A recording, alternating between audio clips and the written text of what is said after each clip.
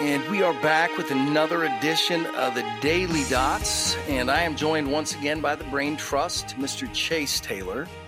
And Chase, I have been, this will shock many of our listeners, but I did not spend every waking hour today linked into markets. I've had the distinct pleasure of working on regulatory issues with the regulatory bodies of this, which is a blast, by the way. It's the thing about this job that I that I love the most. But so I'm not even really sure where our index is finished. Why don't you give us kind of the market update as far as where we finished on the indexes, and then as well as was there any significant news, earnings, anything that came out today? Sure. So S&P down 0.1, the Q's down 0.39, but then another 0.23 in after hours, so a little over 0.5% on the NASDAQ 100. The Dow was up a little, and the Russell was up a lot, 1.8%. So we've actually seen what I would call a breakout in small caps, which is interesting since all of a sudden the Qs are fading. Isn't that just SMSCI though driving IW? It's a lot of it, yeah. Mag 7 between the market, like during the market hours and after hours, is actually down 1%. Apple, Microsoft, Amazon, NVIDIA, Tesla, like really even Meta, when you include after hours, like, and Google, like literally all of them down on the day. So the whole Mag 7 down. No, nothing I saw. Just and actually we started off pretty strong on the NASDAQ and then faded through the day, which was a bit surprising. Chase, would we be reading in too much to it? Because I think it's probably too early. So by definition, I guess you probably would be reading too much into it if you extrapolate it out. But could this just be sort of that catch-up dynamic we're seeing? Like, I think it's interesting that IWM is rallying like a scalded cat, to use a expression. Technical. Luke Groman's. I got to give him homage. True. Yeah. That was his one, and I've kind of appropriated that. It's linguistic appropriation. I'm sure that's wrong on some level in the world of DEI, right? Hopefully he's not indigenous. But this is one of the things that we've been talking to our clients about. And obviously nobody knows this for sure, but it felt like to me a situation where if you have no recession this year, it made a lot of sense to me that everybody's going to be piling into the names at the top of the index. But I would actually, now, I still don't think that those things aren't going to suck a lot of oxygen out of the room. But if you're going to keep advancing, you just got to get participation from the other parts of the market. I mean, do you think that's kind of what's happening right now? I mean, it's definitely too early to say. And that's what it would look like though, if this were to continue. Right. I mean, if the economy is as good as it is advertising itself as having been for the last, especially 6 months, and the Fed's going to look into cutting rates, you would expect things like the Russell, who have, a third of their companies tied to floating rate debt, to like kind of be able to unhook the trailer here and get going, at least have a decent run. So from that standpoint, yeah, it does make sense. But to your prior point, having one massive like AI meme stock essentially in the IWM has really contributed a lot lately.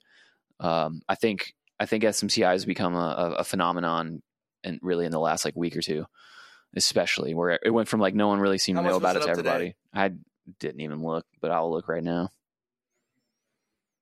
Yeah, I don't really like to talk about it faded a good bit during the day, but closed green a little bit. I'm not sure. Everything else, though, like yields, the dollar, oil, like pretty much everything else was pretty flat. It was kind of boring from outside of equities themselves.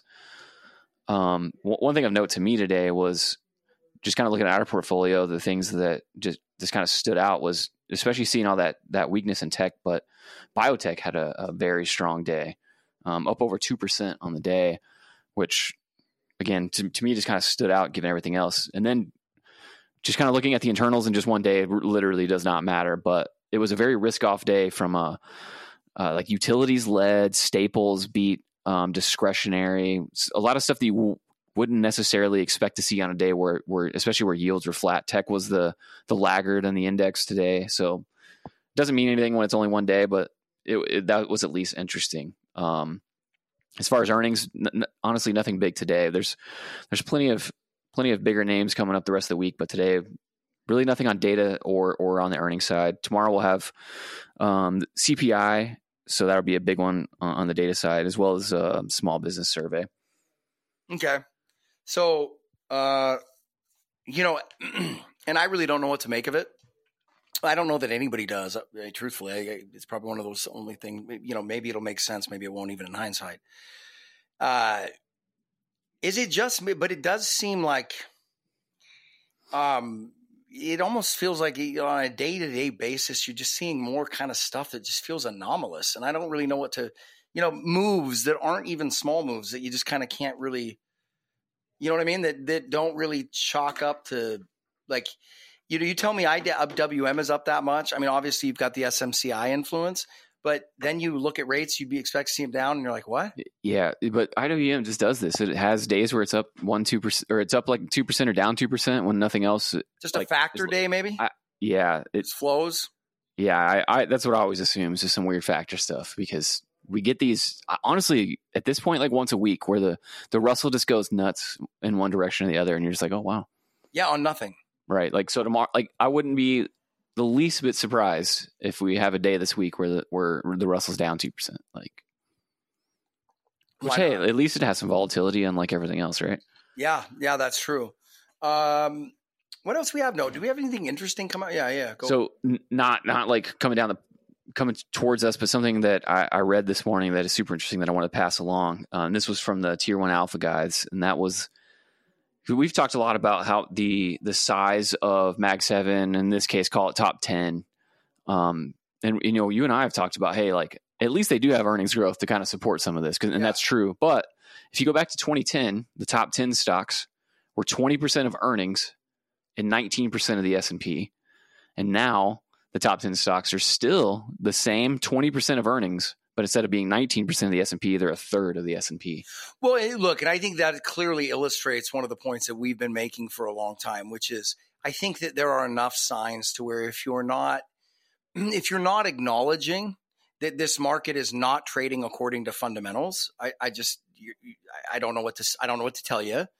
The other thing I think it tells you is another thing that we've been pointing to and discussing for quite a while, which is you're reaching a point where the valuation gap itself doesn't make sense. Meaning, right? Like if the share of earnings isn't growing as a part of the body, but the representation of market cap triples, like you can't have much of a sign. And I'm not telling you those things are about to implode. Right. What it's not all pure earnings. Like, no, and it would also suggest that your growth is probably the biggest and best growth as far as the investments are considered are overwhelmingly more likely to come from other parts of the index. Just typically, but we'll see. And then that's and I think that's where part of this comes in is. And this is the risk. This. So getting to what you're getting to, which I agree with, the risk of this I think is becoming more palpable every single day. Well, the reality of it is moving that direction at this point. And I think that you have to incorporate into your investment possibility the fact that doesn't reverse anytime soon. Right.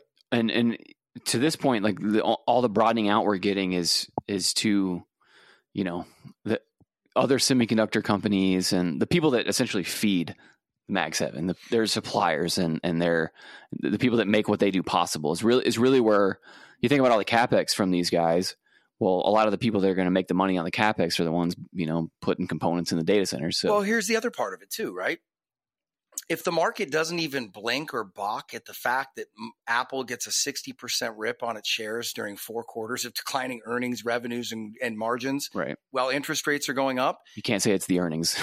Well, as soon as they show year-over-year growth again, how is that not a market that could justify Apple trading at 50 times earnings? Right. Right. I mean, if you blow out the multiple to the upside by 50% in their worst 4-quarter run in history, once they resume growing again, which they're starting to do now, and now the stock's struggling. Yeah, but what I'm saying is, in an environment like this, I don't think it's hard at all to envision listening to the Jim Cramers of the world trying to justify why companies that are growing at less than 5% revenues are trading at 50 times earnings. And if you don't think that can happen, you should think it could happen because we see it constantly occurring, right? Which is why the things that are driving, and this is one of the things we pointed to, when fundamentals are not driving stock price, to assume that that is an imminent stock collapse, I think is a mistake. 100%. If that's not obvious to someone out there, you really should take a harder look. Yeah. And furthermore, it's what all bubbles have in common, meaning that's the definition. It's when things become discounted. And what's the other thing the bubbles have in common? They always go way further and get way crazier than anybody can anticipate. Yeah. Now, I would submit they're already pretty crazy. But looking at the context of deficits and all the other kind of stuff, I just see plenty of fodder for it getting much crazier. Right. And there's not saying it will. There's still tons of people out there very skeptical and very and like really pushing back on this stuff. And I think when you know it's a bubble is when almost all that's gone. Like I remember at one point when Bitcoin was at its peak where there was no one willing to go out and really say anything against it. That's how you kind of know, like, oof, there's just nothing left here on the downside, right?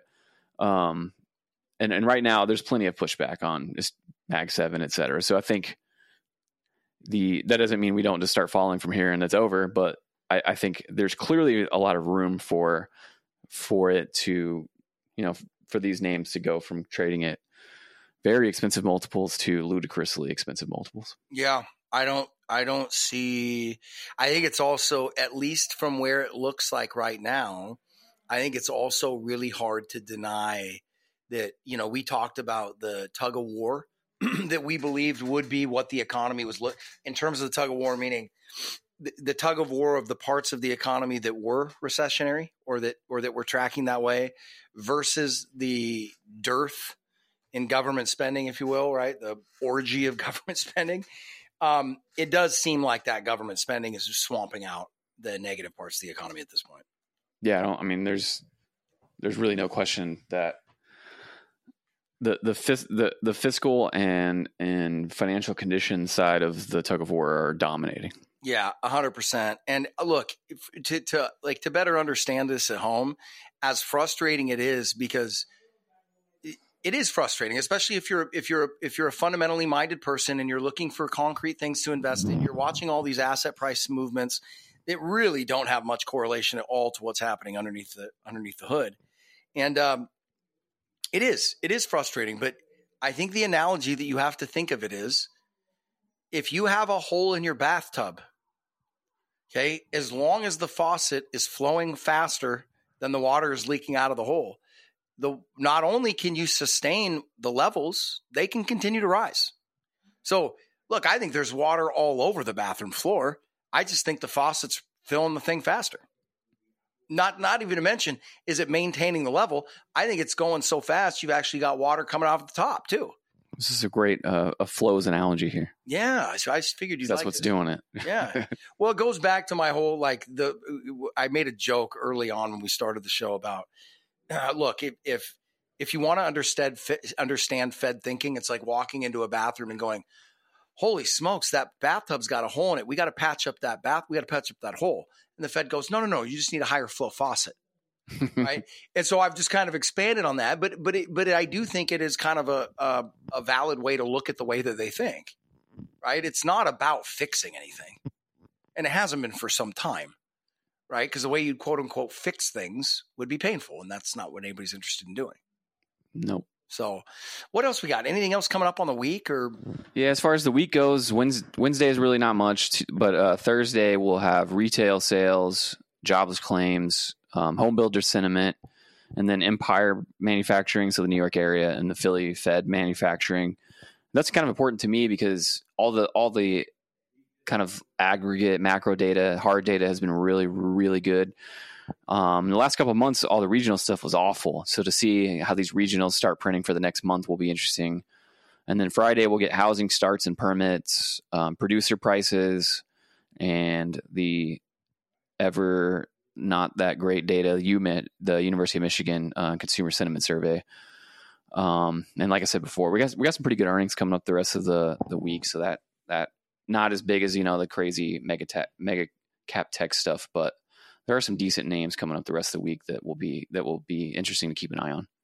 Yeah, I'm trying to think if there's anything else. The other, the thing I keep thinking about when I see these prints come in is it's just once again, the weird environment we're in, it just doesn't lay off. Meaning, you look at these prints coming in, and the idea that the Fed's going to cut into the face of that data, it's just fascinating to me.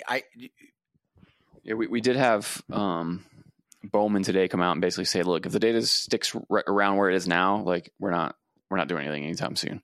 So they're still kind of pushing back, and at the moment we have like about 4.5 cuts priced. So now that was at 7, so like it's moved a lot, but the market really is not willing to take it down. And I still think my base case is we have to go back to 2 or 3, and then something breaks, and we have to go all the way back to like the 7, 8, whatever.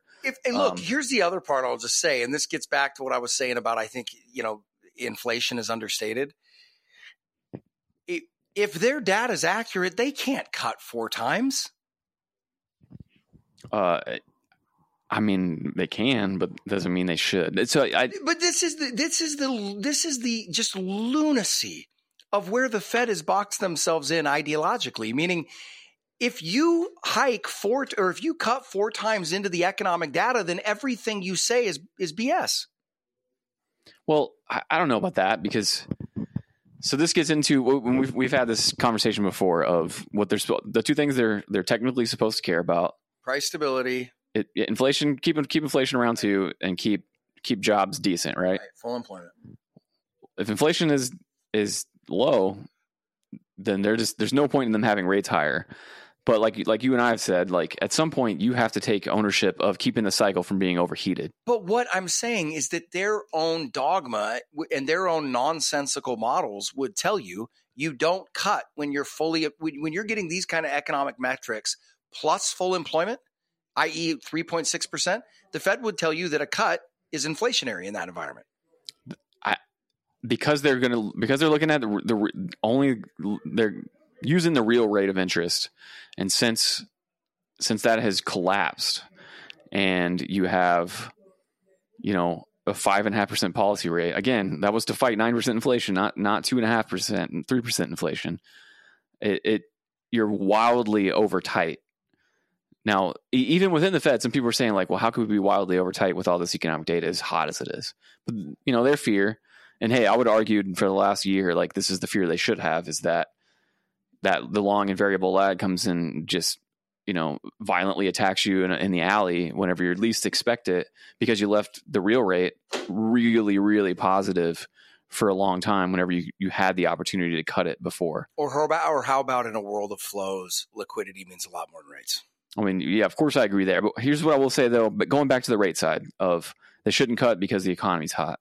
If they don't cut and then we have massive problems, everyone's going to, the critique they will get will be, why in the world didn't you cut whenever inflation was already back down? Like you could have avoided this disaster by just cutting whenever inflation went back down. Oh, I agree. But we're perfectly articulating the mantra that we've been saying for years, which is this will end up with a Fed with a gun to both sides of their head, meaning they will be forced to cut and take on the risk of far accelerating. Because this is my whole thing.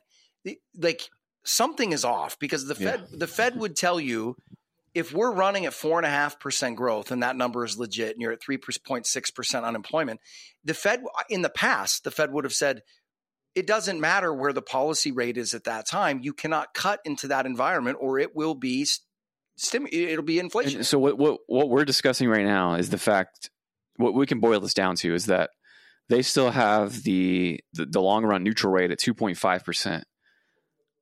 They have to come to grips with the fact that it really looks like that needs to move higher. Yeah. And in March they'll do, the next summary of economic projections. I don't know why in the world that would not move up to 2.75 or something. And how long has here's the other craziness about that. They had the same target policy rate back in 2011. Okay, look at the imbalances. You can't even compare. How are you going to tell me that you think post-COVID, without collapsing the economy, that the target inflation rate doesn't need to go up? And remember they had growth in 2023 coming into 2023 at 0.5%. So it's not like growth just surprised you and I to the upside or everyone. Growth obliterated their projection. You know what it is, and I again, this isn't going to surprise you because you've been part of what's helped me realize this. I just think that the reason you're getting all this anomaly stuff is you've never had a Fed that was focused on pumping massive amounts of liquidity into the market at the same time they were jacking rates. Not to mention having a positive liquidity year while doing QT. Like, how absurd is that? It's undoing it. Like Right. And then they're sitting around going, boy, it's stronger than we think. And you're like, You did it. yeah, it's like dropping off 5 half gallons of vodka to a high school party and coming back 2 hours later and being shocked everybody's loaded. Yeah, the amount of excess liquidity and excess animal spirits that are moving things, you would think is something they would have a feel for and a plan for, and they have neither, it seems like. Yeah, and it's kind of surprised me because I would have thought they would have already started. I kind of didn't really believe it. I kind of thought that whole 2.5% thing was just something they were saying. Looking at how they keep sticking to it, I think it's actually something they believe, and I find that hilarious. It's wild. It's wild. And the fact that they haven't, you look at them and go, hey, guys, you need to at least start entering in the idea, like prepping the market for we might need to let it, because I personally don't see a way around that. Meaning I will eat it if I'm wrong. I very much think the odds-on favorite is for them to get to a point where they just have to come out and admit that. Because yeah, I mean, if they cut rates to 2.5% tomorrow, what would happen? Right. That's all I need to know about if that's the natural rate of interest right now. Like, of course it's not. If you cut to 2.5 tomorrow, everything is a rocket ship. Everything. Yeah, housing prices probably pop 10, 15%. I've made fun of like the thought of going back to 9% inflation a ton. If you cut to 2.5% tomorrow, that you might get there. Yeah, you at least be on your way. You might be getting there, and that's where you look. These then guys, you would want to own small caps. you know what I think is abundantly clear? What I think is abundantly clear, and if you're paying attention, I think it's another tough one to refute. What I think is abundantly clear is I think that the Fed is every bit as confused as market participants, and I don't think they have a clue what they're doing. I think they've made that obvious in the last 6 months with the way they've kind of whipsawed around, their communications. Like, I think that's one of the reasons we've seen the pricing of interest rates go kind of so volatile all of a sudden, is because them and the market both don't know, and because they got really dovish, and now all of a sudden they're getting pretty hawkish again. Like, I guess here's a perfect summation of my point. I think I feel very strongly this is the case. I don't think it is possible in this world the way it is currently constructed. A large part of that being due to what the Fed has done. I do not think it is possible for them to reach their objectives without running inflation significantly above 2.5%. Yeah, I don't think much of anything's possible without that in the next 10, 20 years. It's just a necessity. It's absolutely a necessity. And I think it's unfortunate, but yeah, it is unfortunate. And that's the other funny thing, listening to them, and you look at them and you go, hey guys, we all know the reality. Your only way out is inflation. You actually need a higher inflation rate. If you're not willing to deal with a natural default cycle and the cleansing that apply, then you have to accept higher inflation. I don't see any way around that. Right. There's no two ways about it. And there are times where it is just, and it's kind of why, I like the usage of the term natural rate of interest, because there are times where it's naturally higher than others and naturally lower than others, depending on productive capacity and demographics and like all kinds of different inputs. Like sometimes you need 4 and sometimes you need 1. Yeah. And sometimes it has to do with things that have nothing to do with what's going on in your economy internally. And that's another thing that blows like the Fed acts that they can just change the entire landscape of the global financial system purely by moving their rates up and down.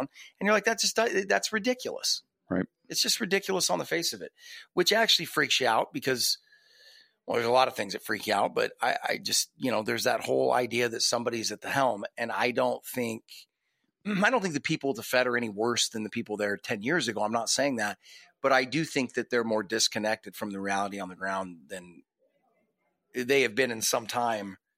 And maybe that's just a product of the general confusing environment that we're in. But yeah, man, I just think it's hilarious. They keep sticking to that 2.5. You just look at the world today. You look at the debt balances And you're like, guys, those numbers don't work. They Not just at all. don't. You just need higher inflation. Yeah. Well, to me, it's been clear for at least 6 years that we're heading towards high inflation, and just call it 2.5% to 4%, and having to pin yields down to say, like, look, Yeah. the treasury yields aren't going above blank, period. Yeah. Like that, you do that for a few years and you can actually resustain. You can get everything back to being sustainable. Yeah, because remember, guys, and this is the way to think about it, right? There's two ways to deal with debt. You either pay down the debt or you increase the equity, right? Like that's Yep, exactly. crude way to put it, but that's what. And so you can tax people or you can tax them through inflation. Yep. And the other thing is, here's why it always goes that route. It's much easier to snow the people and talk about the positive aspects of an inflationary environment because there is no explanation for bread lines, soup lines, right? There's no explanation for 10% unemployment. And nobody on what, it's sort of like why you see nobody on Washington, D.C., for the most part, except some fringe players. Nobody will ever stand against or spend any political capital fighting the Fed on things like hedonic adjustments, right? Like, meaning, and I'm not saying it's a cabal. I don't think it is a giant conspiracy. What I'm saying is nobody on Capitol Hill, nobody benefits from inflation being higher stated than reality, right? Nobody does, right? So they'll always talk it down, right? Yeah, man, it's going to be fascinating because I feel us careening toward that moment where the Fed is going to be forced to say one or the other. Now, we know where they will eventually end up. And people go, how do you know that? You go, you just referenced it. Guys, if they were papering over every problem 6 years ago, they are obligated to paper over even more problems today because the excesses are so much larger, right? And this is why I've always said this will end in inflation because, every activity they engaged in coming out of 0809 was to suspend this horrible thing from happening. Well, now the horrible thing will happen not because of some exogenous event. Now that horrible thing will happen if they uninvolve themselves from the economy, right? So for the same reasons, they're not going to do that, right? It's not going to do it. So anyway, all right. Well, that's about it on the day, I guess. More tomorrow. Everything seems light data compared to the week we just went through a couple weeks ago. That was 2 weeks ago and I'm still tired. Yeah, still tired. All right, folks. Well, as always, we'll be back again tomorrow. Hopefully you can keep taking this journey with us and see where it goes. Hopefully you guys are just as intrigued by it as we are. But yeah, we'll be back again tomorrow. We'll see you then. As always, subscribe if you're listening to this. Helps us get more guests and all that kind of stuff. So until tomorrow, you're listening to Know Your Risk Radio podcast. Download and subscribe at knowyourriskradio.com. The opinions expressed in this program are for general informational purposes only and are not intended to provide specific advice or recommendations for any individual or on any specific security. It is only intended to provide education about the financial industry. To determine which investments may be appropriate for you, consult your financial advisor prior to investing. Any past performance discussed during this program is no guarantee of future results. Any indices referenced for comparison are unmanaged and cannot be invested into directly. As always, please remember investing involves risk and possible loss of principal capital. Please seek advice from a licensed professional. Investment advice cannot be given without a client service agreement. Bulwark Capital Management is an investment advisor representative of Trek Financial, LLC, an SEC-registered investment advisor.